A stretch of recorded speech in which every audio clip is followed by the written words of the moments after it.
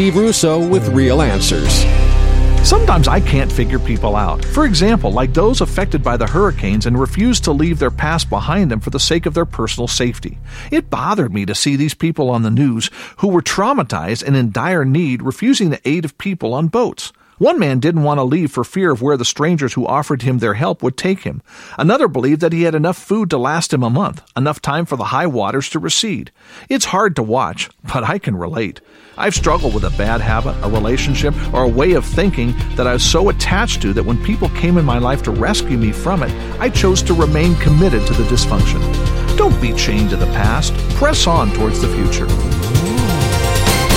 Life is complex, but the truth is simple. For real answers to real issues, log on to Steve's website, www.realanswers.com.